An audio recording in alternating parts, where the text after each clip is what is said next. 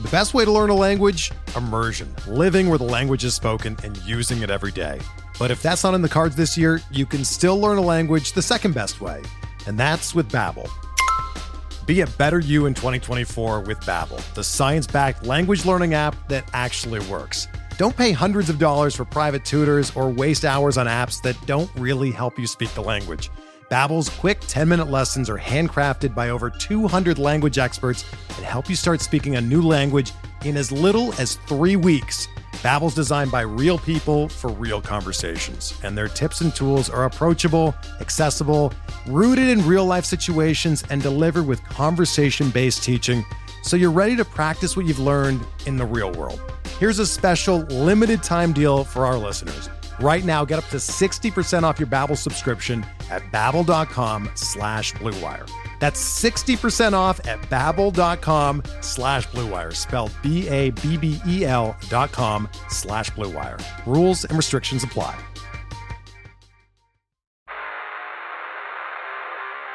You don't want it. You don't need it, but you're going to get it anyway. The Kevin Sheehan Show. Here's Kevin.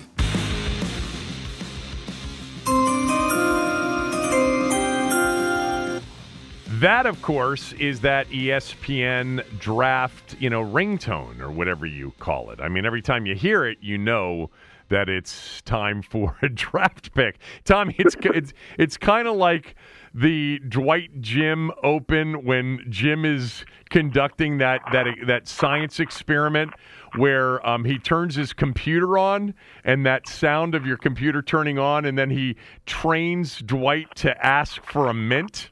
And then eventually he's just holding his hand out like a dog, and he's like, well, "I'm sorry, what do you want?" And then he's like, "I don't know. My mouth is dry." But that's what it does for me. It's like, all right, who's next? Who's picking? Yeah. Are you eating something? What are you doing right now? Good God. Are you ready for this podcast? I'm finishing up. Yeah. I'm just getting some sustenance. I'm finishing up a little bag of Utz original potato chips. Utz potato chips. Yeah. Oh, I love Utz potato chips. They're excellent. Look. Utz is probably among the best among the mass market chips. There's a whole avenue. There's a whole group of Pennsylvania potato chips. Charles chips that make these. No. Gibbles, Middlesworth. You've told me about this is the stuff of legends. Yeah, you've told me about this before. I told you about the Gibbles before because when I mentioned it on the podcast, a week later we had a workman that were coming in to do some work here, and they showed up with 2 bags of Gibbles for me. Well, because they listened to the podcast. Well, Utz is a Pennsylvania potato chip. I know that. Okay. I know that. You know what my favorite Utz chip is, and this is probably very controversial because whenever I buy a bag of these kinds of chips, everybody in my family says, "Why did you buy those chips?" My favorite Utz chips are the no salt Utz chips in that blue bag. It's like kind of a bluish bag. They put it in a blue bag for a reason. It's don't buy this bag. No. That's why it's blue. You can really taste the chip when the salt isn't, it's not drenched in salt. This is like my wife when we get like fried chicken. Yeah. She takes the skin off and doesn't eat the skin. And I said, what is that? What does that mean? That's like having a hamburger without the meat, for crying out loud. Yeah, I mean, you might. Eating the chips without the salt. That kind of defeats the whole purpose, doesn't it? I don't think so, because I think what happens is you can appreciate the taste of the chip. Now, I think one of the issues is that you end up eating more chips because the salt eventually wears you down with chips or pretzels or anything else. But if it doesn't have salt, then you're not getting super thirsty or super full. I'm not a salt person. Salt is already in everything we eat. By the way, Liz taking fried chicken skin off. She might as well just get grilled chicken. I mean, I know. Although, I agree. Because fried chicken, when the best fried chicken in terms of like fast food fried chicken is Popeyes.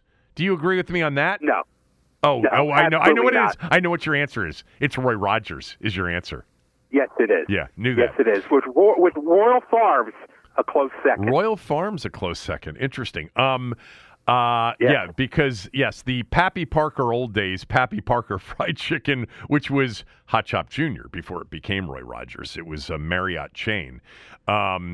Was good fried chicken. Excellent fried chicken, you're right. But I don't know. The Popeyes spicy fried chicken is excellent. That's the point of fried chicken, is the actual fried I agree. skin. But, I agree. I'm not Yes. a big salt person. Like there's one thing I put salt on, and only one thing. Well, I salt meat before I grill it. Like salt and pepper meat before I grill it. I do that. But I salt egg salad. That's the only thing consistently that I'll put salt on. I can't stand salt on anything else. I have a salt. I don't have a sweet tooth. I have a salt tooth. I like salt. I don't put it on a lot of stuff. Eggs, I do put it on. But other than that, but I like salt. I like things salted. I put pepper on everything. Yep. I put pepper on everything. The sweet and salt usually kind of perfectly go together, Eat some salty stuff and then eat some sweet stuff. I think I've talked about this before. One of my issues in today's world, when you go out and you want to put salt on something, they don't have salt shakers anymore. They have grinders. Right. Yeah, because and the grinders, they never work half the time, and you can't even tell if the salt is coming out or not.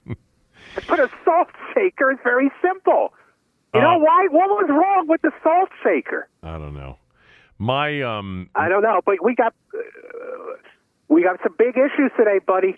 We better stop doing this right now. Why? Because people are listening saying, don't you know there's a goddamn draft going on today? Oh, well, F them. We'll get to it in our own time. There was a time, and I don't think it happens anymore. It doesn't happen where I live anymore. But when I was a kid, first of all, there was milk delivery. I can remember as a very small child, the milk box that we would put on our back porch, and the seal test milkman would come by twice a week. But also chips used to get delivered.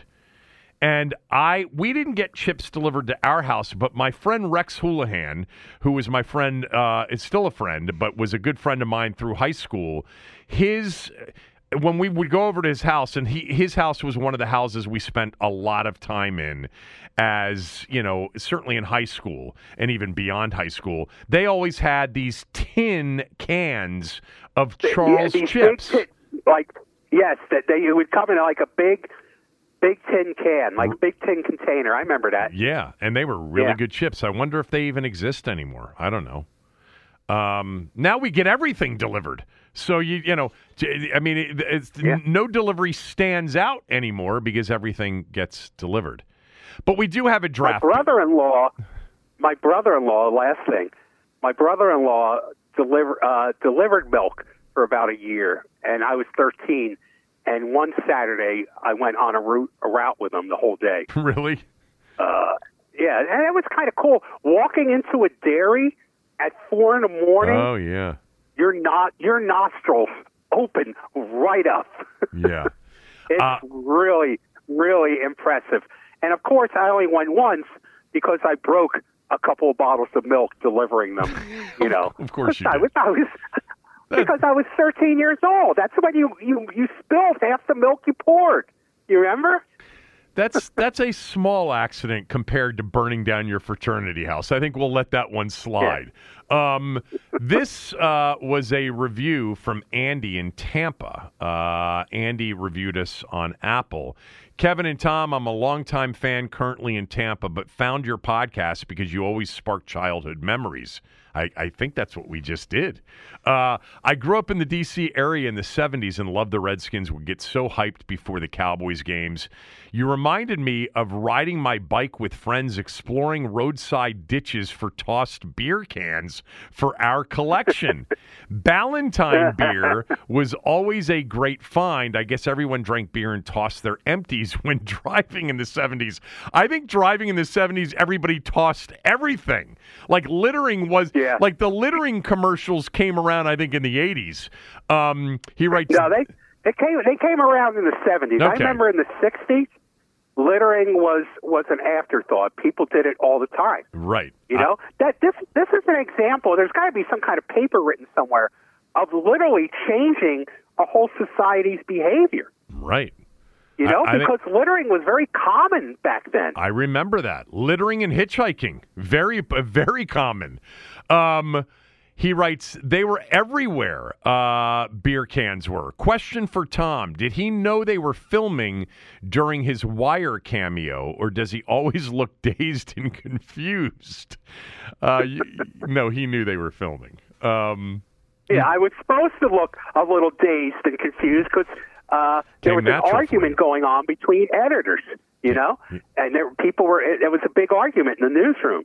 So I was looking concerned. Actually, speaking of Ballantine, my father-in-law drove a Ballantine beer truck in Manhattan. You know, he was God's work. That's work. Yeah, he's always talked about that as being one of his first jobs that he remembers. This from Jangmin. He calls this podcast a losing resilient podcast. That's funny. That's really funny. What the heck is a cone top? I don't know. 5 stars anyway. Thank you for the 5-star review. And for the actual reviews themselves, please review us and rate us on Apple and Spotify, and follow us on Apple and Spotify as well. That's really helpful. I can tell you this, after our conversation about our beer can collections, which is somebody reminded me, he said, I think this is the 10th time you guys have talked about your beer can collections over the years, whatever. So I had many people send me pictures of cone top beer cans that they had collected. Well, when I posted the podcast on my Twitter and Facebook, I posted a picture of my cone top. Oh, you did? My Cardinal beer cone top with it, yes, to give people an idea what a cone top looked like. Let me go back and look for you. Oh, there it is. Wow. And you can see. So what do you think that's worth, Tommy? Have you ever looked to see? Yeah, stuff is only worth what somebody will pay for it. I know, but I learned that in the collectibles business. Yeah, well, I'm not. I don't know anything about the collectibles business. You know much more than I. But I know that back in the late '70s, early '80s, when I was collecting beer cans with my neighborhood friend, that cone tops were valuable then. I don't know. Does anybody even collect beer cans anymore? I don't know. I don't know. I don't think so. That probably, like that can that you posted on Twitter, like, do you have any idea what year that's from? Can you find a date on the can? I'm sure I looked, but I don't remember. It's got to be 70 or 80 years old, if not more. Yeah, because I never heard of Cardinal beer until I started collecting stuff out of Scranton. I mean, when I was growing up, there was no Cardinal beer out of Scranton.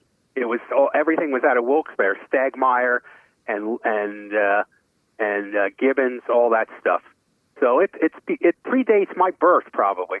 I'm just reading so you know it's old. Yeah, I'm reading a brief and condensed history of cone top beer.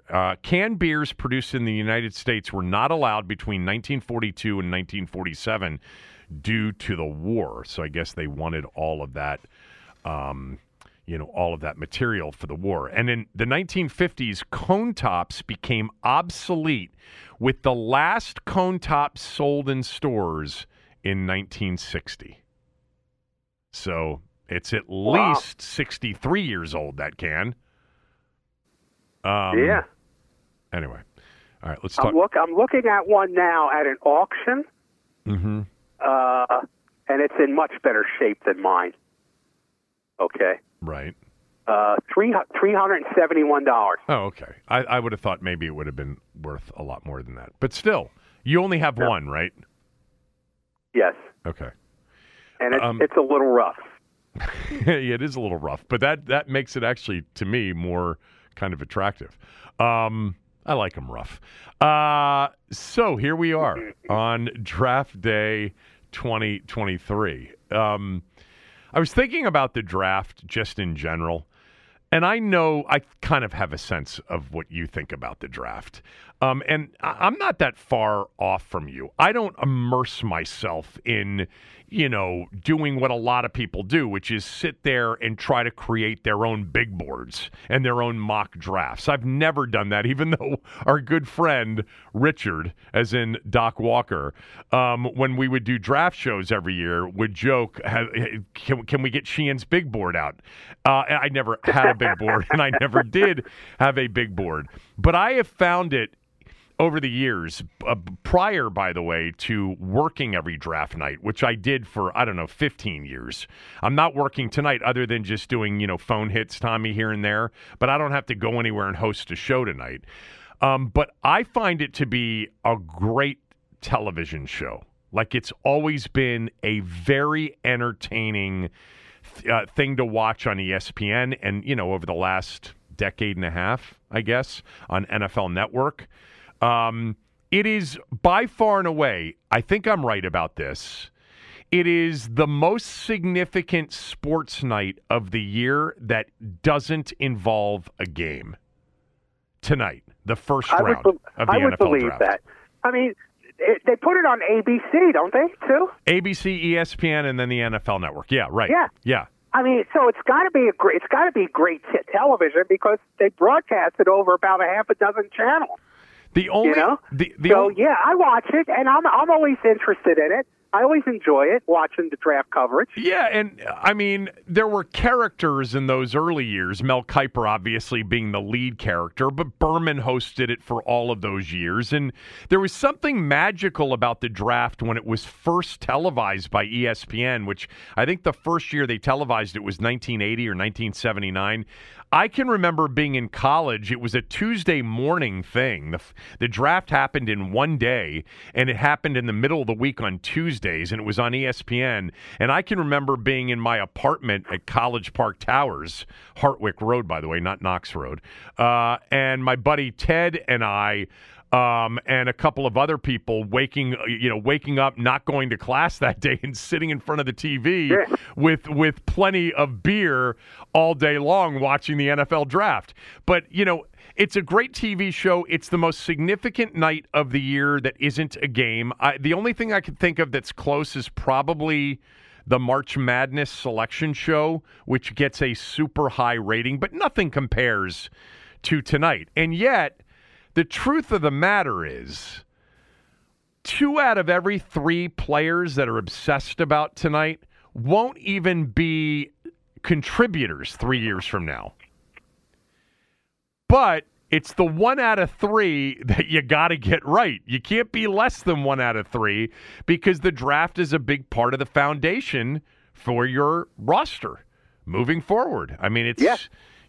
You have to have a lot of these rookie deals in a salary cap based system, and those that do it well, end up having a chance to be a sustained winner, and that's not something that Washington's done super well over the years. No, no. I think people love potential because potential means everybody on every team is a winner. Okay. I mean, you haven't lost anything when you're rooting for potential. So the draft night is a night of potential, and I think people like that. There's no results yet, so everybody's a star, and the guy that your team drafted is a star or is a dog, depending on your knowledge about college football. But I mean, it's a night about potential, about what possibilities. Yeah, the other part of that, too, and I agree with that, the other part of it is it's popular because college football is popular. these are people that we know as college football fans. And even the non-college football fans have heard of a lot of these players.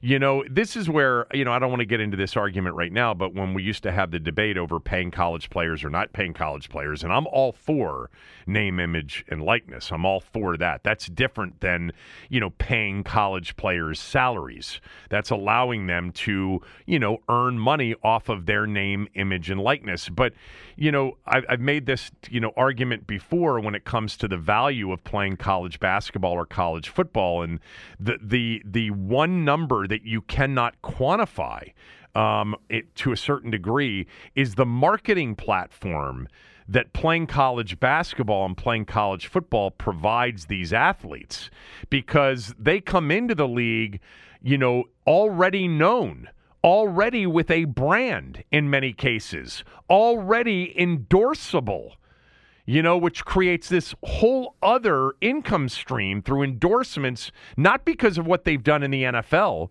or what they've done in the NBA, but because of what they did in college football on a very big platform. So that's the part where when I used to hear a lot of, the Jay Billises of the world say you absolutely have to pay them. And, it's not just room, board, tuition. It's all of the other things, and the biggest one being, if you don't play college football or play college basketball and instead decide to play in the G League or go to Europe or have Uncle Charlie train you for a year until you're eligible, or 2 years, nobody's going to know who you are. And so it'll affect your draft status, which affects your overall compensation, and it will certainly affect your endorsability when you get to the pro level. This is popular because college football is the second most popular sport in this country in terms of viewership. Yes. And I hope it continues that way. I hope it always continues that way. Or this night, without college football, just drafting a bunch of guys that have been training for the last 2 years and playing, in pickup leagues, this would not be a big night. But it is a big night. And Washington will be on the clock at 16. They've got 8 picks overall in this draft. Number 16 tonight. The draft overall, by the way, if you don't know this, has 31 first-round picks tonight because Miami had their first-rounder taken away because of the tampering with Tom Brady a few years back. By the way, I was thinking about this morning before the radio show. With all of the chicanery of the last, 3 years, it is still kind of amazing that this franchise here wasn't docked a pick or two, in recent years from the Wilkinson investigation or for any of this stuff. I mean, the Wilkinson investigation resulted in the largest fine of any NFL team in history, which Goodell, made that very clear in June of 2021 when they decided on the punishment. And, there was this fake suspension of Snyder, which really he pushed back on. But, they could have had a pick or two taken away. Yeah. Yeah, maybe because they didn't want to punish the football side of the building. Whereas the salary cap penalty, even if you think it was harsh and wrong, that was a football-related business transaction. Yeah, true. That's why they maybe they hit with draft picks. Whereas this has nothing to do with the people on the side of the building making football decisions. Right. No, that's an excellent point. Deflategate, Spygate, the Miami situation, the New Orleans situation with Greg Williams and the bounties, all of that. Those are football things. This was more the owner. Speaking of the owner, real quickly before we get back to the draft, so many of you have reached out to say, well, what is the deal? I don't know what the deal is. We talked about this the other day on the podcast. My guess is that we are nearing the end of this where we get some sort of an announcement of, for the lack of a better description, kind of a ratified contract that then just has to go to the league for vote. It is not Josh Harris is getting the team, people. There's a reason that the only group that isn't talking at all is Harris. It's because they're not allowed to talk after they came to an agreement on this. This was after Magic said very little in his NBC appearance. But we have heard from Apostolopoulos, and of course we heard that, SNL skit from Brian Davis with the Junkies a week and a half ago.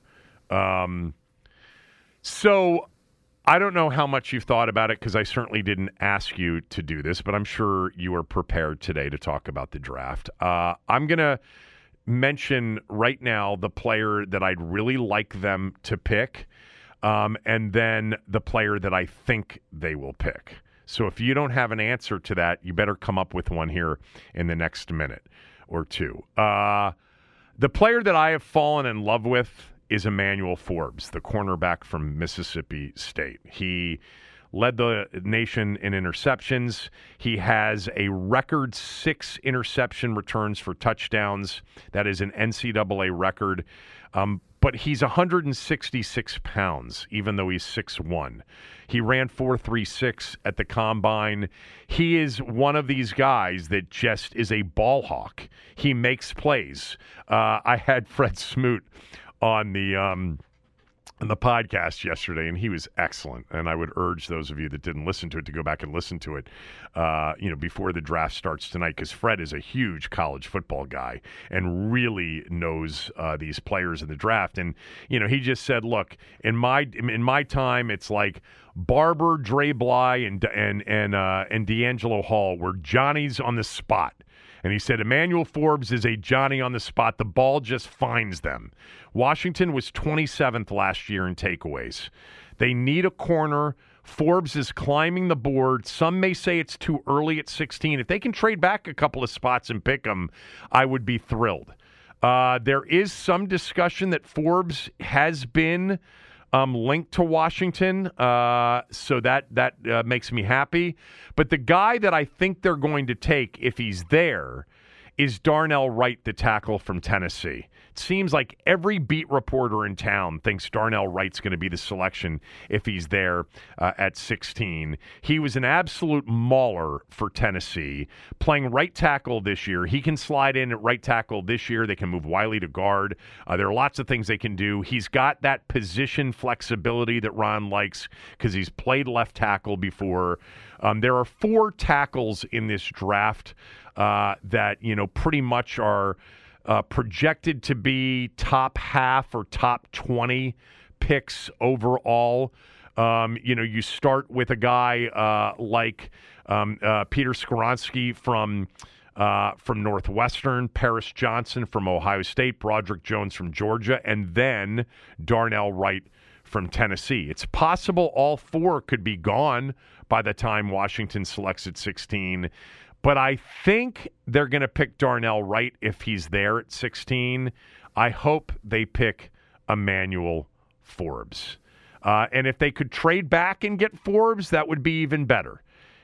Trade back a couple of spots, maybe 4 spots with Seattle, who may, desire, a receiver or maybe a quarterback. And by the way, let me just say, if Anthony Richardson's there at 16 and they don't take him, I will be upset. Because I think that would be the right thing to do, is to pick Anthony Richardson at 16. But I don't think he's going to fall there. And I think if he does, I don't think they're going to pick him.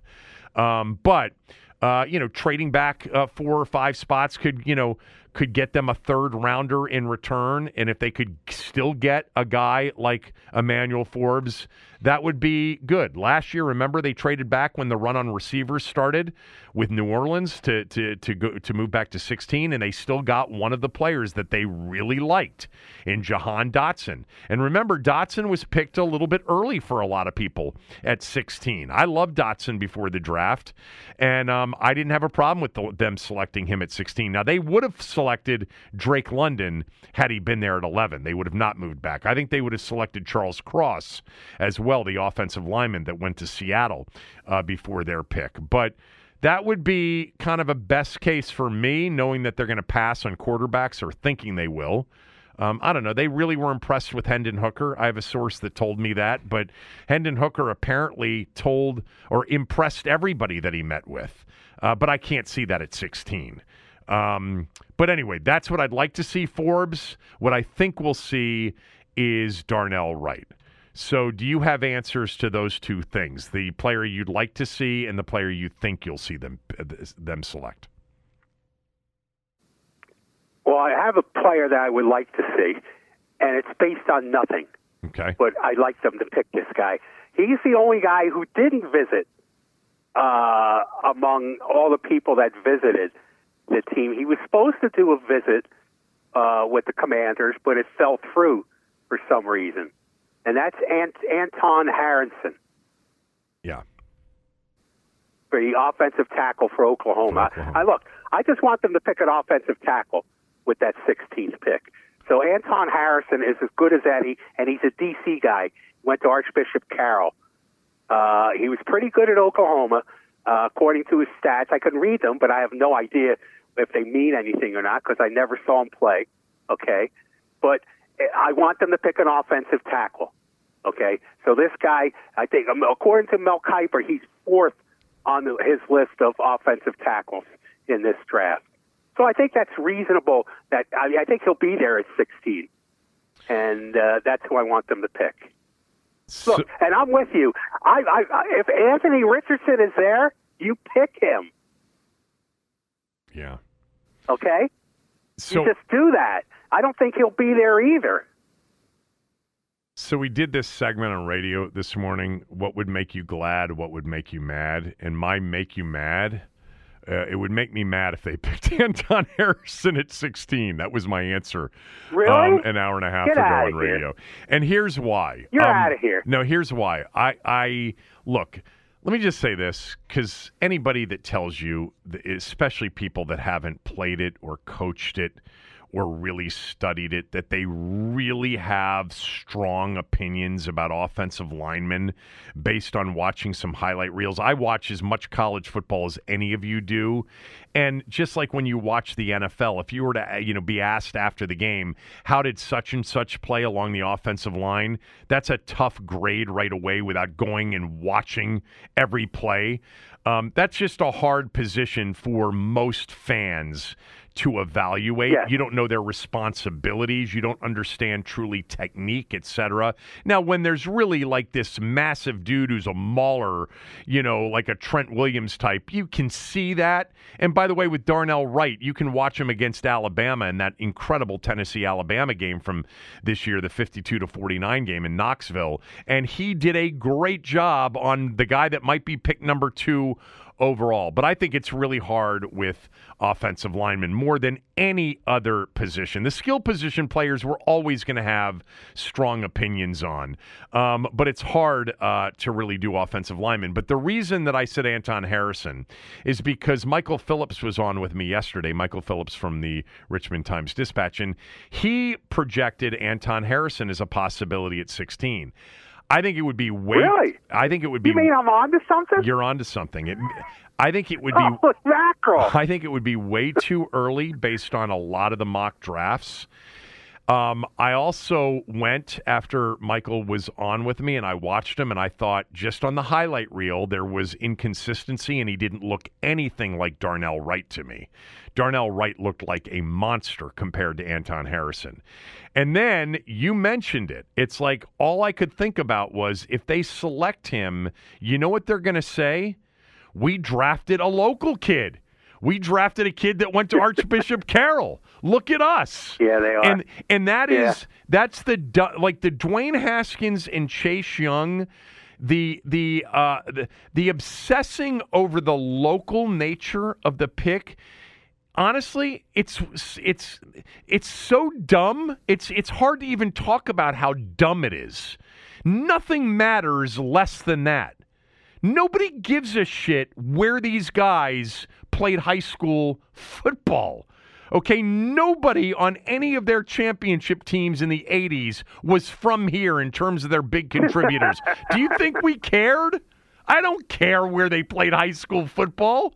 I care that they can play professional football well. So it always was comical to me. Of course, it was the owner. I mean, this is how limited he is in so many ways, where he's talking about Bullis and talking about DeMatha and what a big... Who cares? By the way, Archbishop Carroll is a legendary high school. It's my father's alma mater. I grew up hearing Moss Collins and Bob, and Bob Dwyer stories about the Carroll basketball teams of the 50s and 60s, among the greatest, if not the greatest, high school basketball teams of all time. By the way, John Thompson played on those teams, and the Moss Collins Carroll football teams. I grew up hearing all the stories. I love Carroll, and it's actually been sad to me that it's kind of been diminished as a high school in recent years from an athletic standpoint, although they had a stud this year in football. But I don't care about the local nature of players. It's just so stupid. And so imagine they do pick this guy. I mean, Ron will fall into that trap. You know what a sucker he is for that kind of a story.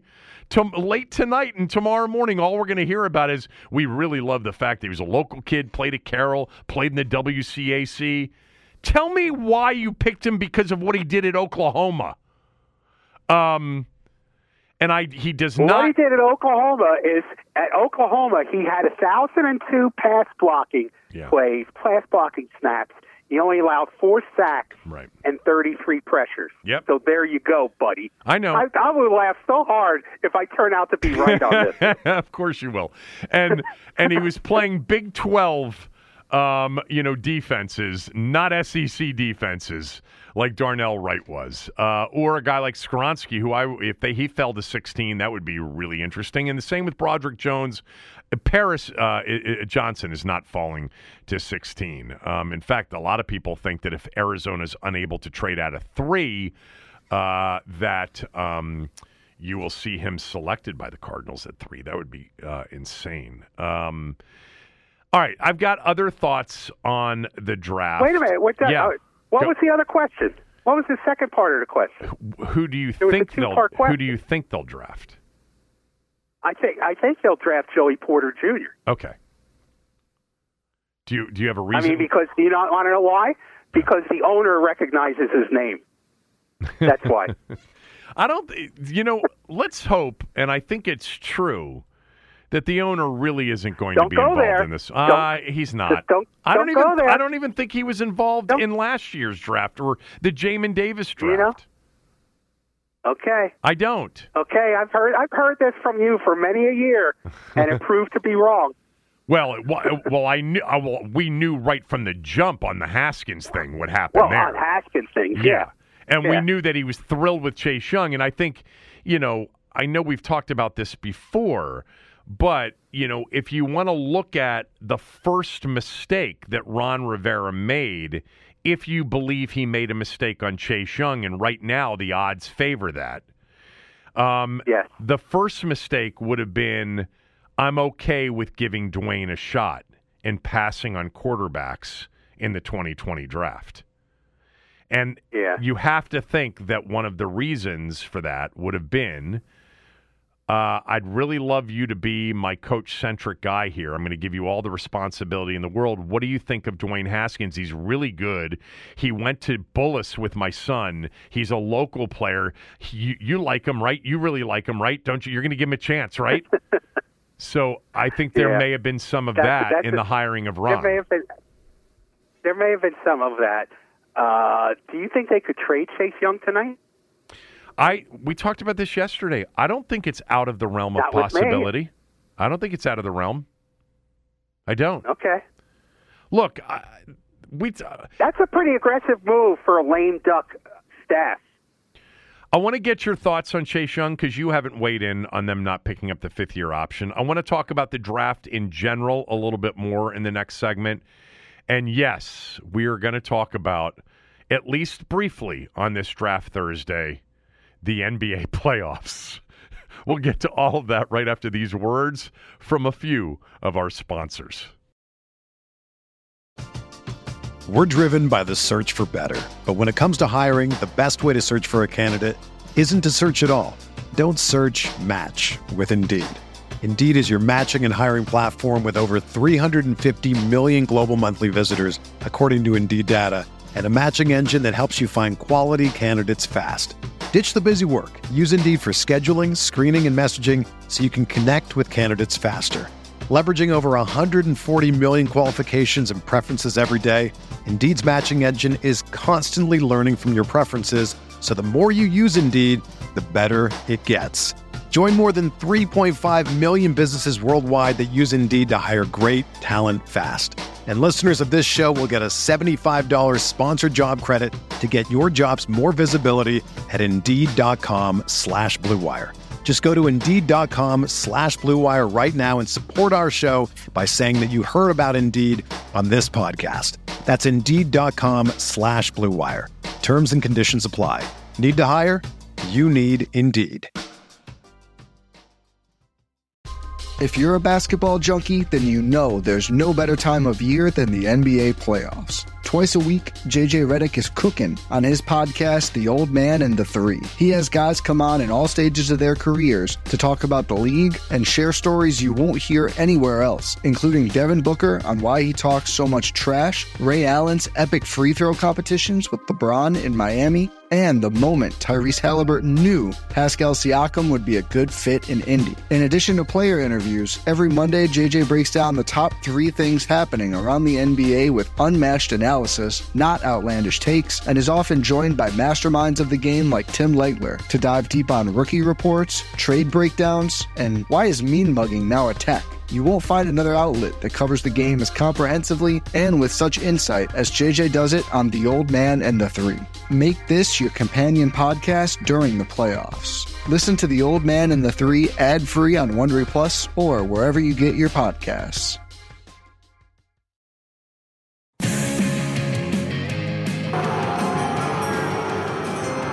With the second pick in the 2012 NFL Draft, the Washington Redskins select Robert Griffin III, quarterback, Baylor. Believe it or not, Tommy, that was 11 years ago. I think we were together that night. If I wasn't with you, I was with Doc. I can't remember if it was with you, Doc, or maybe all three of us were together. That was the John Belushi third-round draft, wasn't it? Josh Liberis? Josh Laribis. Yeah, was that the Laribis draft? I think that was the Laribis draft. So yeah, yes, we were together. No, but I remember by the end of the night making fun of this guy who we had never heard of. No, but that was the Saturday that they drafted Laribis, or the Friday night, the first night of RG3. I think they were doing just the first round back then. We were together for the Laribis and the Cousins picks. I'm looking at that draft right now. We were at the stadium for Laribis and Cousins on a Saturday for the draft day party because we both, when they selected Laribis in the third round, we were both looking for any kind of information, and there was none. Yes.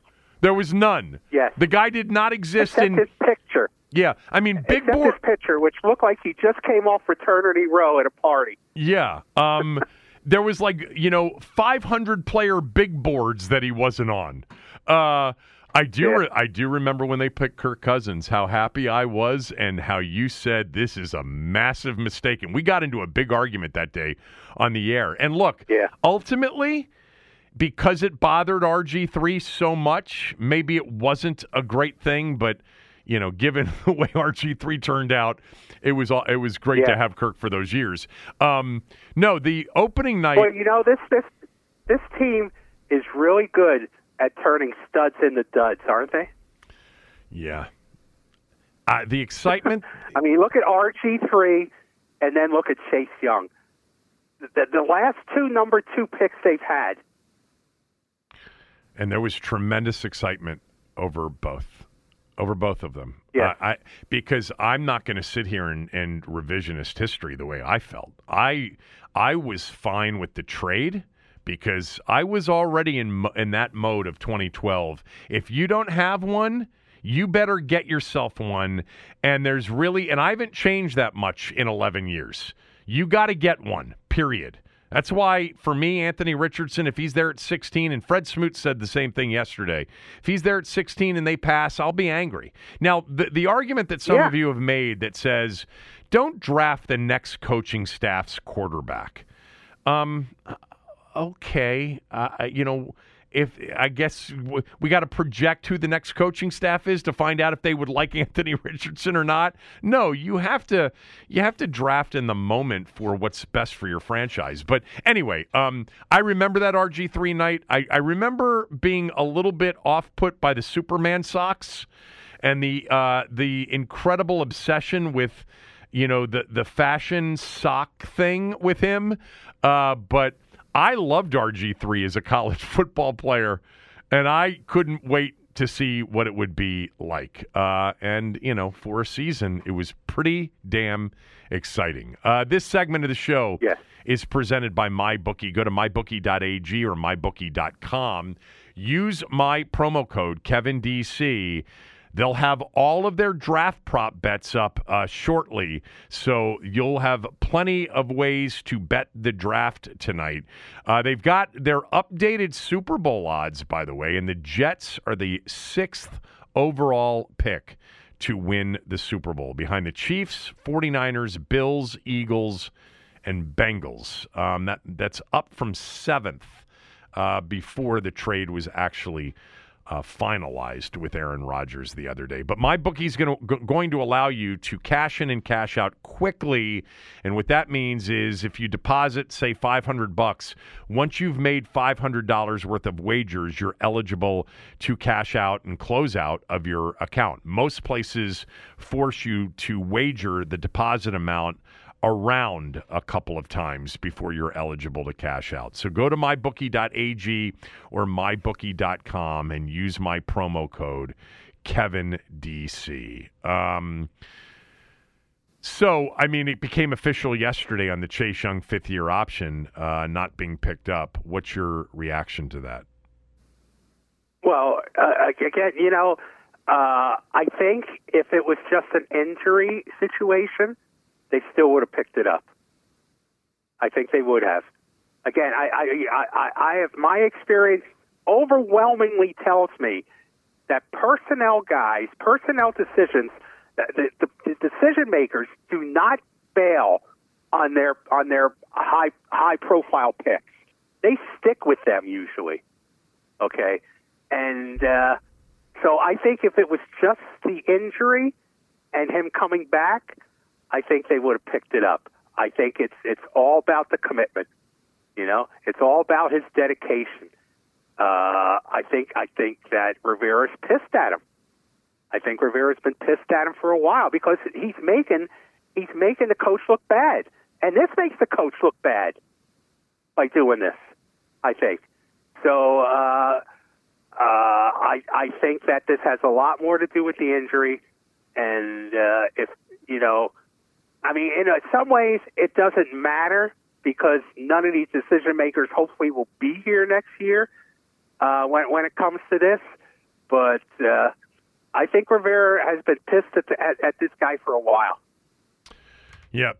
It's pretty much what I believe, too. I think this is not about injury. It's not about even overall production. As I said yesterday, I don't know that they trust his commitment. There's a lot about this guy. And we go back to the 2021 offseason, and, it's a conversation that we had. And it's never about whether or not, the guy, if he doesn't show up for OTAs, can he still play well? Of course he can.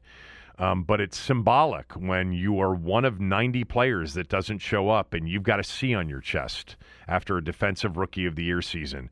And it pissed them off then. And then when he came back and talked about, he had to go get his money. This is an old school coaching staff, guys. This is Ron Rivera and Jack Del Rio. If you're gonna pass on team commitment related things, voluntary or not, you better produce. And he did not produce before that injury. He was awful before that injury. A sack and a half. His rookie season, sensational. Now, really, as I've said before on this, the back half of his rookie year was sensational. He turned into the player, after a half of a season that we thought was going to be an absolute game wrecker, and he wrecked games. at the end of 2020, and he was the Defensive Rookie of the Year. And then he decided to go get his money. Nobody held that against him, and I guarantee you Ron and Jack wouldn't have held it against him. Go get your money, but you can do both things. You can commit to this football team as one of the leaders and one of the captains and also get your money. Both things are doable.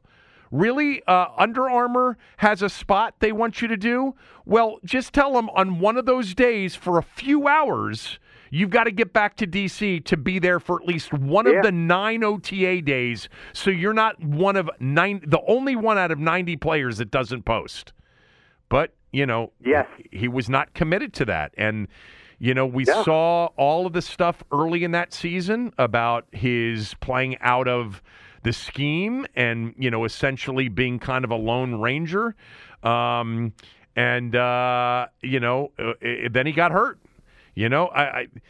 This is much more, as I said yesterday, and I've been saying it as Tommy said, this is much more than injury, or if they try to give you an ownership reason like he did briefly a couple of weeks ago. This is them saying, we aren't sure that we're going to want you in 2024 because we don't trust that you're a committed pro at this point. And until we see that, we can't allocate $17.5 million for a player that we're not sure we'll want on our team in 2024. So from that standpoint, I agree with them not picking up the option. I think it is the mature thing for Ron Rivera not to double down on what he believes right now, deep down, may have been a big mistake. The bigger, one mistake is bad enough, but if he were to double down and make a mistake when he knows that there's a chance he's not going to want him. And when I say he probably won't even be here, this time next year. Right. But he's got to make the decisions as if he's going to be. And so I am rooting for Chase Young to turn it around and figure it out and prove to them that he's what they drafted. And he's going to have that opportunity. And I hope the two coaches, in particular, Rivera and Jack Del Rio, really, coach him up. And, I've used this expression, Doc's expression, many times this week, but his favorite expression of holding talent hostage, that there's nothing worse than holding talent hostage. And that's what Chase Young, they believe he's doing right now. So they've got to figure it out. He's got to figure it out. But you got a season to do it unless they trade him. And the problem, Tommy, with trading him, and I've talked about this a little bit, is they haven't done a good job publicly of building up his trade value. By contemplating whether or not they're going to pick up the option, talking about how, maybe he needs to be incentivized this year like Duran was last year, is not the way you build up trade value. It may be, as Sam Fortier told me on this podcast yesterday, maybe what they have finally come to the conclusion on is the only thing that will motivate him, which is it's possible that a year from now you're going to be unemployed and you won't have any money unless you play really well this year. You won't have any future. Now, that's an exaggeration because a guy like Chase Young is going to get 2 or 3 more chances he'll bounce, if it doesn't work here. He'll bounce around the league for a while. Right. Yeah. But in terms of like this massive deal, and by the way, it would be embarrassing to him. It's probably already, to a certain degree, slightly embarrassing. Now, what I'd like to hear from them publicly when we hear him speak on this is I'd like them to blame it on the injury. I'd like them to say, he looked good. He looked really good when he came back against San Francisco, Cleveland, Dallas, etc. We're excited about what it is. But, we just need to see it over 17 weeks and see that knee hold up. We think it will, but we just need to see that.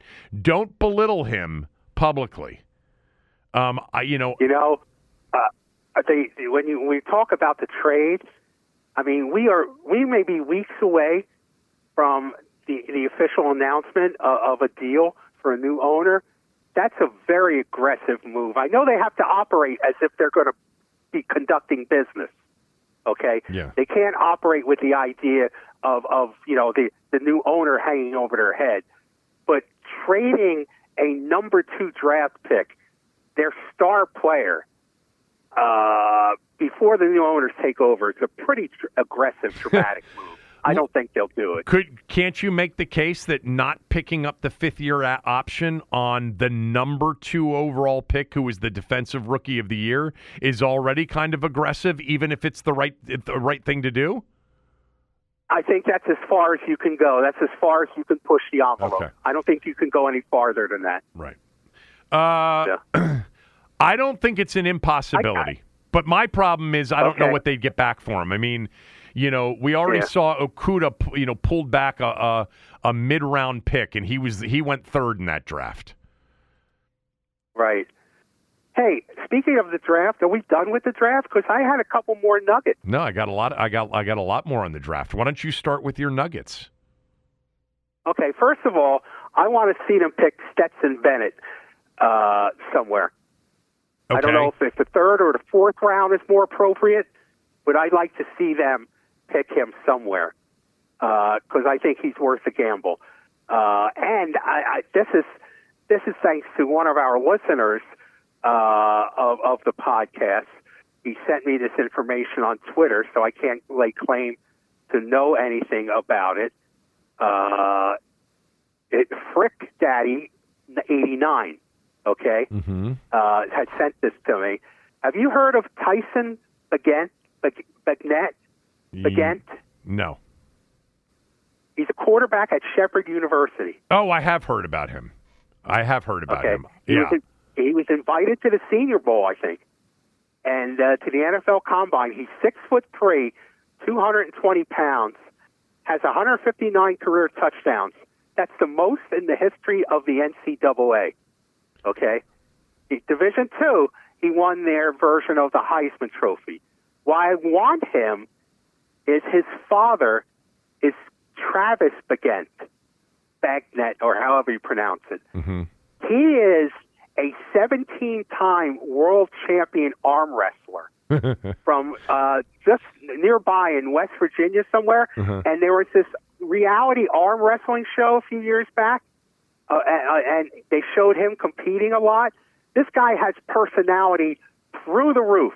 I want this kid to either be drafted in the 6th round or signed as a free agent just so his father will be around. Because his father is a walking package of personality. His father is huge. His father looks like he could play football. 17-time world champion arm wrestler. He's pretty strong. But I want them to pick the kid because I love the old man. Is that your... Or at least sign him as a free agent. So let me just add a nugget to your nugget. We have a lot of listeners up in Shepherdstown, West Virginia. And, I spend some time up there because my father and his wife have a house up in Shepherdstown, West Virginia. So I'm very familiar with Shepherd College and Shepherdstown in particular. And I know that we have a lot of listeners up there. And Coach McCook has done a phenomenal job up there. They have been a Division II power for a while now. So I hope that's not your best nugget, but I liked that nugget. What's your next nugget? I've given you my best nuggets. Look, I lead with my best. When I don't know what I'm talking we were building about, towards something. I go with the best that I got. Okay. Okay. I was hoping we were building. I was hoping we were building towards a big finale. So do you have? Oh, ye of too much faith. Do you have another nugget? That's it. No more nuggets, baby. This was a 3-nugget packet. This was a kid's meal. Well, wait a minute. What were the 3 nuggets? There was 1 nugget. No, there was Stetson Bennett. Oh, that was one of my nuggets. Okay, Stetson Bennett. Okay, so Stetson Bennett. Okay. Tyler Bagent or whatever, Beignet, whatever his name is from Shepherd. And what was the third? That you'd like his father to be a part of the team? There you go. How's that? Great arm wrestler? Count? Yeah. He is. Okay.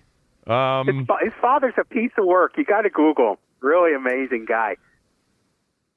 Can't wait to do that. I'm going to do that right during the draft. But seriously, Shepherd is has been a powerhouse at that level of college football. They have a beautiful stadium right there. You know, it's right when you cross the Potomac River from Maryland and Antietam, by the way, into Shepherdstown. It's very pretty up there. And we have a lot of listeners in West Virginia. You know, West Virginia is kind of a distant suburb, a lot of West Virginia is to the Washington, D.C. area, as you know, because you kind of live near it. Yeah, that's where the team wanted to put the stadium, right? West Virginia? No. That was going south. They wanted to put it in what was it, Dumfries? Dumfries. No, that's like a Richmond suburb, right? Dumfries, I think, is just shy of Fredericksburg on 95. I don't know. Stafford, Dumfries, Mixing Bowl, all that stuff down there. So, couple of things on tonight's draft. First of all, this is one of those drafts that really all of the experts are struggling with because of the quarterbacks in particular. There's just a lot of projected trades, you know, and early in the draft, like there are these what they call pivot points that will change the trajectory thereafter of the draft once you hit these areas. Like Bryce Young should be the number one pick overall. If I didn't say this yesterday on the show, let me say it today. This idea that they might take Will Levis was like based on a Reddit post or something like that, where his odds to be the number one pick, you know, came down to the second best odds to be the number one pick. If Carolina traded what they traded to Chicago to move up to number one to select Will Levis, somebody should be fired in the Panthers organization because that would have been stupid. It's Bryce Young or C.J. Stroud, but I think we all know now that it's going to be Bryce Young. But that's when that pick is made, then Houston's on the clock. And, Tommy, you know, Houston, in their finale last year, they were sitting there with the number one overall pick until they rallied to beat Indianapolis 32-31 on a touchdown and a two-point conversion with less than a minute to go. If they had lost that game, they would have been in position to draft, I think, Bryce Young. But they apparently don't love C.J. Stroud, Will Levis, or Anthony Richardson enough to draft any of those guys. Now, maybe they will. Maybe they'll pick Stroud. But, man, a lot of the mock drafts now have Will Anderson from Alabama going number 2 overall. So if a quarterback doesn't get picked there and a defensive player does, then Arizona's on the clock. Well, they don't need a quarterback, although I think you could make the case that they do. Because I'm just not a believer in Kyler Murray anymore. Neither am I. And that becomes the first big opportunity for a trade. Arizona desperately wants to move back because they don't want to take the quarterback. So the team that gets mocked into that 3 spot the most has been Tennessee. But it depends on who's there. Like if Stroud's not there, will they trade for the Arizona pick and take Richardson or Levis? Nobody is really that sure. It's really a very interesting draft from that standpoint. Like Tennessee, to me, leads me to my first You Heard It Here bold prediction from our Sports Fix show that we used to make one bold prediction a week. And this was a little bit of help from my good friend Nick. But we know that Tennessee has at least reportedly shopped Derrick Henry in the offseason. If for whatever reason they don't trade up to number 3 because the quarterbacks are still on the board, you know, Houston selects defense, Arizona can't trade, they select, you know, Paris Johnson, and now you're into the 4th with Indy picking Will Levis, and then Seattle, Detroit, and Vegas don't pick quarterbacks, then look for, bold prediction, Tennessee to trade with Atlanta, where they give Arthur Smith, who coached Derrick Henry when he was the offensive coordinator at Tennessee, they give him the running back that he so desperately wants, even though I love Tyler Algier. And Derrick Henry ends up an Atlanta Falcon. So the Falcons get the 11th pick. They get next year's number 1 and maybe a number 2, and Derrick Henry. That's a bold prediction for me, because that makes total sense for me. Tennessee wants the quarterback. If they don't get it at 3, that would be a spot for them to trade into. Atlanta would want Derrick Henry as part of the deal, and then you'd have Derrick Henry gone from Tennessee and have him reunited with Arthur Smith.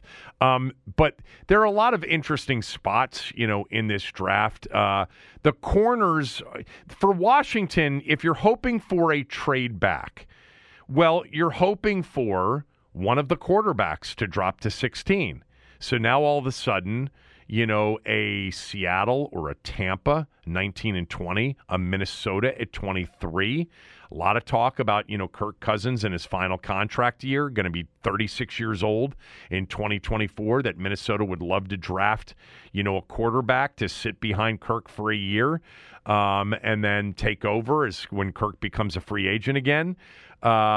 16 is trading back a quarterback's there. Maybe both receivers are there, Zay Flowers and Nick Jigba from Ohio State, and somebody wants to trade up for a receiver. Maybe one of the offensive linemen that Washington doesn't like, or maybe they feel like they can get him by trading back. Somebody wants a Broderick Jones, as an example, real badly and trades up. I think there could be opportunities for Washington to trade back, but I also think there could be opportunities for the teams in front of them, the Jets, the Patriots, and even the Packers to trade back. But, what they did last year, at least in the moment seemed good. We'll find out in a few years whether or not they won that trade or not. But I think there might be an opportunity for them to trade back. I would be upset if they passed on a couple of players that were there that wouldn't necessarily be there if they did trade back. I've already mentioned Anthony Richardson. I don't think that's going to happen. I would be upset if Forbes was there, they traded back and then didn't get Forbes because Forbes went before then. I don't think, by the way, Joey Porter Jr. is going to be selected by Washington. I don't think that he fits the scheme as much as maybe Forbes or Banks. My favorite corner is Gonzalez, but I think Gonzalez and Witherspoon will both be gone. But there could be an opportunity for Washington to trade back. And if you want that, then you're hoping that Levis or Richardson drops to 16. By the way, with the Chase Young conversation, of course, there's a chance that they could take a pass rusher. If Lucas Van Ness, or we've seen, they brought in Myles Murphy. A lot of people like them. A lot of people think he'd be a good fit for Washington on the other side of Montez Sweat eventually. That's not out of the question either. I wouldn't be thrilled if they took a defensive end there, but, they may. Tight end's really interesting for Washington because this is a draft with a lot of tight ends, but they've told us that they don't love tight ends, or they don't feel like they have a need for a tight end. I think they have a need for it, but, Logan Thomas, some people think was not fully back from the injury. And I do like Logan Thomas as a tight end. I just hope we didn't see the best from him in 2020 and 2021. And then lastly, you mentioned Stetson Bennett. I do think that they'll look at drafting a quarterback. They liked Hendon Hooker. They were impressed with Hendon Hooker. So was everybody else. They're not going to take him at 16, and I think somebody will take him in the first round to get the 5th year with him. But if we're looking down the road for Washington, I know I'm alone on this. I like, Dorian Thompson-Robinson. I like DTR from UCLA. He played a shitload. He was a clutch quarterback in so many games that I watched. I thought he was really good from the pocket, and then he is a lethal extend the play running quarterback. Does he make mistakes? Yeah. Stanford Steve told me on radio this morning he just thinks he never got better and never learned from his mistakes. He played a lot of football over the years, but I kind of like him, and I always loved watching those UCLA games late night. I thought he was a big-time clutch performer in particular.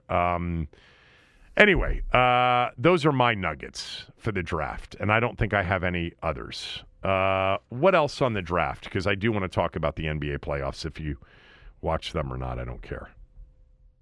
Well, I wanted to talk about what I did do last night, but nothing else about the draft. Okay. We'll have much more on the draft tomorrow, evaluating what they do. And then we'll have a better sense of what they're going to be looking for tomorrow night and on Saturday. We'll get to the NBA playoffs and what Tommy did last night right after these words from a few of our sponsors. Another day is here, and you're ready for it. What to wear? Check. Breakfast, lunch, and dinner? Check. Planning for what's next and how to save for it? That's where Bank of America can help.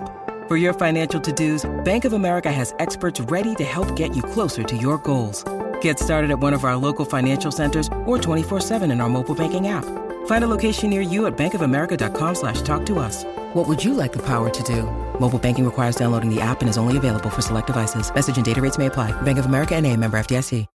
When you need mealtime inspiration, it's worth shopping Kroger, where you'll find over 30,000 mouth-watering choices that excite your inner foodie. And no matter what tasty choice you make, you'll enjoy our everyday low prices, plus extra ways to save, like digital coupons worth over $600 each week. You can also save up to $1 off per gallon at the pump with fuel points. More savings and more inspiring flavors make shopping Kroger worth it every time.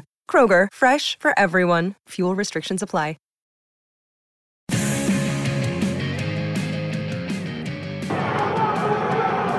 With the fifth pick in the 2004 NFL Draft, the Washington Redskins select Sean Taylor, safety, University of Miami. That was draft night 2004 when Washington selected Sean Taylor overall at number 5. Clinton Portis has told the story many times, and he told it to me, Tommy, on radio the other day. Joe Gibbs wanted to draft Kellen Winslow Jr. He wanted offense for Mark Brunell and wanted it for Clinton Portis. And Clinton Portis talked Joe, and Joe's even kind of alluded to this, that some of the Miami guys, Portis in particular, went in and said, if you want an offensive player, draft Sean Taylor. He will create the most offense of any player in the draft. And, of course, given Kellen Winslow Jr. is in jail, right? Isn't he in jail for a long period of time? His life just totally fell apart. And Sean Taylor, totally of course, self-destructed. Sean Taylor's life ended way too early. So the first-round picks in franchise history that turned into Hall of Famers, do you want to try to name them? No. Joe Namath. No, for Washington. Oh, for Washington. Washington's first-round picks that became Darryl Green. Hall of Fame. That's one. Darryl Green is one. Sammy Baugh. Sammy Baugh's two. Okay. There are 5 of them. There's 5 of them. Yep. Art Monk. Art Monk is 3. Okay. Russ Grimm. No, he was the 3rd-round pick. Okay. Jesus, it shouldn't be that hard. One of them I would have thought you would have had a difficult time with. But one of the other 2 that you haven't gotten, I think you should get. Because it's a player that, is from way back in the day. And he was around the organization his entire life until he passed away. Well, actually... Bobby Mitchell. No, Bobby Mitchell was not drafted by Washington. He wasn't there. Right. Right, he got drafted. That's right, they drafted Ernie Davis. Right. And then traded him for Bobby Mitchell. Think about who was on the team with Bobby Mitchell in Washington. Who was their other big playmaker? Okay. Charlie Taylor. Charlie Taylor. There you go.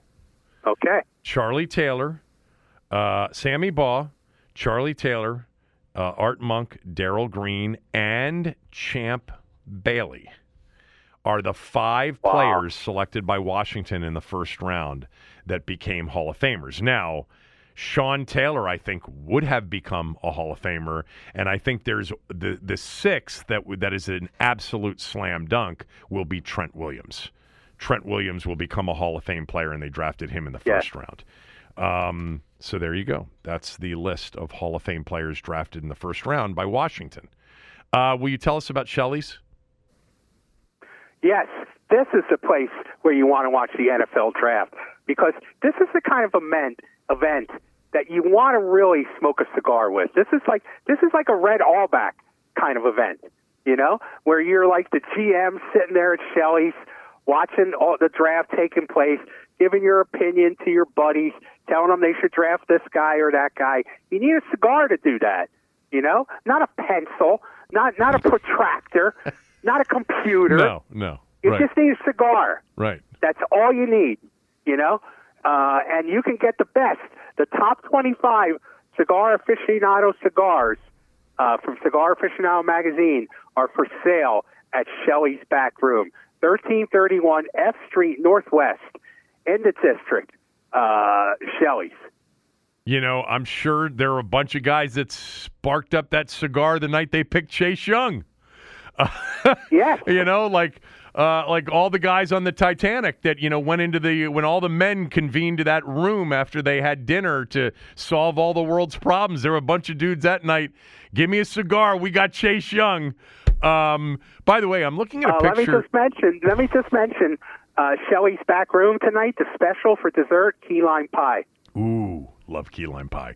By the way, I'm looking at a picture of the Shelley's Reuben. That actually sounds like a great draft night sandwich. I might figure out a way to go get some real lean corned beef, get some sauerkraut, get some Swiss, get some rye bread, Thousand Island dressing, and put together a Reuben for myself at home. What do you think about that for draft night? That sounds really good. Don't you have help? Don't you have help that does that for you? Hell no, I don't have any help. I'm my help. I thought you had somebody on your staff to do that for you. I'm, by the way, not a terrible cook. Like this is the kind of project that I would take on tonight before the draft begins. Looking forward to that. Or I could just order a pizza. I'm very excited by that, yeah. All right. So did you watch any of the NBA last night? I'm sure you didn't, right?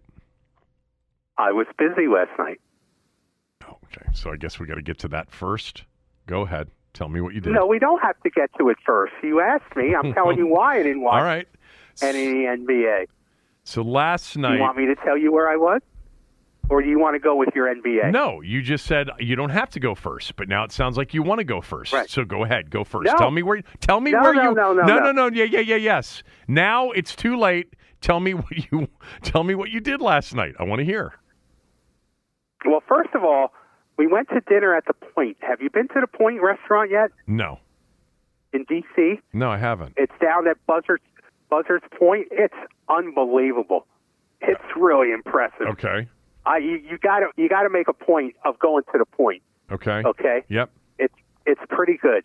So we went to dinner, and then we went to Ford's Theater to see this musical called Shout, Sister Shout. It's the first time I've ever been in Ford's Theater. You've never taken the tour of Ford's Theater? Just gone through or the thing across the street? They've got something across the street is where they have where Lincoln was laid down. The whole thing's pretty cool. Well, no. Okay. Yeah, so we went to this show called Shout, Sister Shout. It's a musical based on the life of Sister Rosetta Tharpe, a very famous gospel and blues singer who was very influential over Elvis, Little Richard, Johnny Cash, Eric Clapton, Chuck Berry. She's in the Rock and Roll Hall of Fame. She played electric guitar in addition to singing gospel and blues, and it was a tremendous performance. And we had a great time. Oh, that's awesome. So that's where I was. Oh, that's, And I was sitting, I didn't realize this till I got up at the intermission. I was sitting in a seat in Fred Malick's seat. You've heard of Fred Malick? Yeah, of course, from Carlisle. Yeah, he was an advisor to every president from Nixon. Right. Of course. Yes. To W. Yeah. Yeah. And he was also one of the leaders of the Washington Baseball Club bid to buy the Expos and I remember that. to buy the Nationals. Yeah. Yeah. And he had this little nameplate on the seat, and it said Fred Malick. Yeah. Actually, he said and his wife as well. So I said to my wife, I said, I knew this guy. Yeah. Yeah, no, I remember him from all of the stuff with Nixon, during the 70s. Yeah. And then I'm looking him up right now. I don't know if he was the one that started the Carlyle Group or not. I'm forgetting all the names of that. But but my father-in-law knew him very well because he was with Marriott. And I think I've told you this before, but my Kara grew up actually in Minneapolis until she was like 10 or 11, and then they moved. My father-in-law worked for Pillsbury, and so she lived in Minneapolis, and then they moved here because he took a job with Marriott, and so that's how they got here. That's how. Look, I have to say this, that Fred Malik is the one who put together the list of the Jewish employees at the Bureau of Labor Statistics for Nixon because he thought there were too many Jews working in the government. Something that Fred always regretted doing and had expressed that publicly as well. Hey, look, Bush 43 doesn't become president without Fred Malik. Right. Fred Malik is the one who got Bush into ownership of the Texas Rangers, right? Which basically started his political career. So that's my contribution. So yours is the NBA draft. Go right ahead. Not the draft. Not the draft. No, the actual games. The NBA playoff. Even more exciting. But that's interesting that's the first time that you've ever been to Ford's Theater, given how many museums that you go to. It's very nondescript, don't you think? Like you drive right by it. It's very small. Yeah. Yeah, and it's very small on the inside. I thought it was, ridiculously amusing that one of the first signs you see when you walk in is firearms prohibited. Yeah, John Wilkes Booth did not see that sign before he walked in. No. All right. No. So last night, okay, I might get carried away again, but whatever. I don't care. I'd rather do it with Tommy here than by myself. First of all, thank God I'm doing a show on radio now from 10 to 1 because I could have never done what I did last night, which was stay up until 1:15 until all these games were over.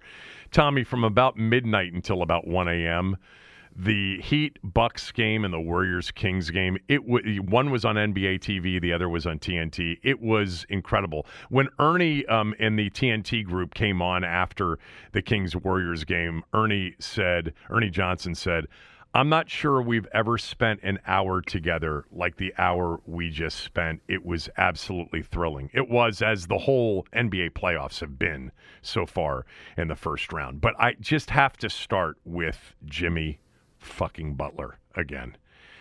I mean, he went for 56 the other night. We talked about his performance on the Wednesday show this week, or on the Tuesday show, excuse me, because he did that on Monday night. Last night was Wednesday night. So they were getting their ass kicked in this game, just like they were the other night. They were down 16 going into the fourth quarter. Now, unlike the other night where the game was played in Miami, and I didn't give them any chance watching that game the other night in Miami. I told you that. I thought Milwaukee was still going to win the series even after they won that game. Yes, you did. And by the way, Ernie Johnson in the pregame show last night, he did something that Barkley always, that the guys always do. On a piece of paper, he wrote down Bucks in 7. But he was dead wrong. Clearly, it's over.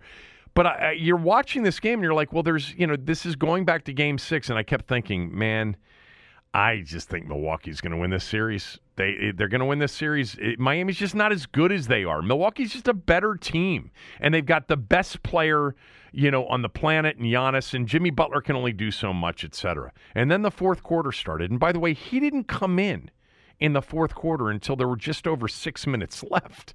He was resting. And, when he came into the game, it was still like a 10-point game.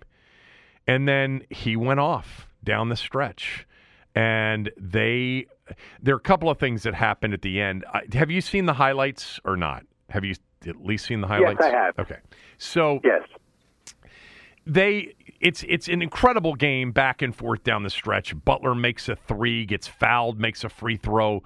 They've roared back from 16 down to tie the game at 113 apiece, I think it was. And then they fell behind by 4 again. And it's like, well, Milwaukee's going to hang on. And this was an opportunity for them, but they're not going to. And then Gabe Vincent knocks down like a 30-foot three with 8 seconds to go. Then you can see, and by the way, down the stretch as Miami's making this run, I mean, you see in full living color a choke job going on at the highest order. Like, it just was so obvious. And the biggest choker on the floor was Giannis. Giannis was 10 for 23 from the free throw line. Wow. That's not a misspoken stat. He was 10 of 23. When he stepped to the free throw line, you could see him. He was shaking. He didn't want to shoot free throws. He didn't want to shoot jump shots. Now, he scored some points down the stretch because he basically got to the rim and just laid it in or dunked it. But at 117, 116, they're panicking. And the ball's loose on the floor, and they called a foul on Kyle Lowry, which they then Spoelstra challenges, and they get it overturned, and they turned it into a jump ball, which was probably the right call. If they hadn't blown the whistle, I think Miami would have ended up with the ball with about 7 seconds to go, down 1 with a chance to win it. They lose the jump ball. And Chris Middleton makes a great play to save it in, and Drew Holiday gets fouled. Well, first of all, the jump ball's won, and Giannis comes up with it, and he immediately chucks it to Middleton because he was so scared that he was going to get fouled. And so Middleton saves it into Drew Holiday. They foul him with 2.1 seconds to go. Holiday makes 1 of 2, and the Heat call timeout and advance the ball. So they're down 2, and they... Apparently, Spoelstra drew up a play to go away from Jimmy Butler, and Butler said, no, you can't do that to me. You got to come to me. They lobbed the ball from out of bounds, Gabe Vincent did, to Jimmy Butler, who clearly pushed off. But you're never going to get that call typically. He pushed off and in one motion in the air caught it, laid it in with 0.5 seconds to go, tie game. And now you're thinking, well, Milwaukee's still going to have another chance, except they were so panicked, Tommy, down the stretch. They had a timeout left. They didn't call the timeout. They just threw it in and the clock ran out instead of calling a timeout and advancing the ball into the front court and having a chance, by the way, with 0.5 to catch and shoot. So Budenholzer was literally had Jimmy Butler's you-know-what's in his throat. So did Giannis. The whole team is choking all together. They went 3 minutes in overtime without scoring. And then after like the third player for Miami fouls out, Milwaukee gets the ball down 2 with 2 timeouts left. They don't call a timeout, and they never even get a shot off. Down 2, and the series ends in Milwaukee with the 8 seed winning. Jimmy Butler, 42 points after going. He had 98 points in 2 games. And his defense was incredible last night. And by the way, another night, he goes for 42. He was 17 of 33, shot over 50% from the field. The funny thing about it, though, is he actually missed some wide open shots for him at the end of regulation or in the final minute or 2 and in overtime. He looked exhausted to me.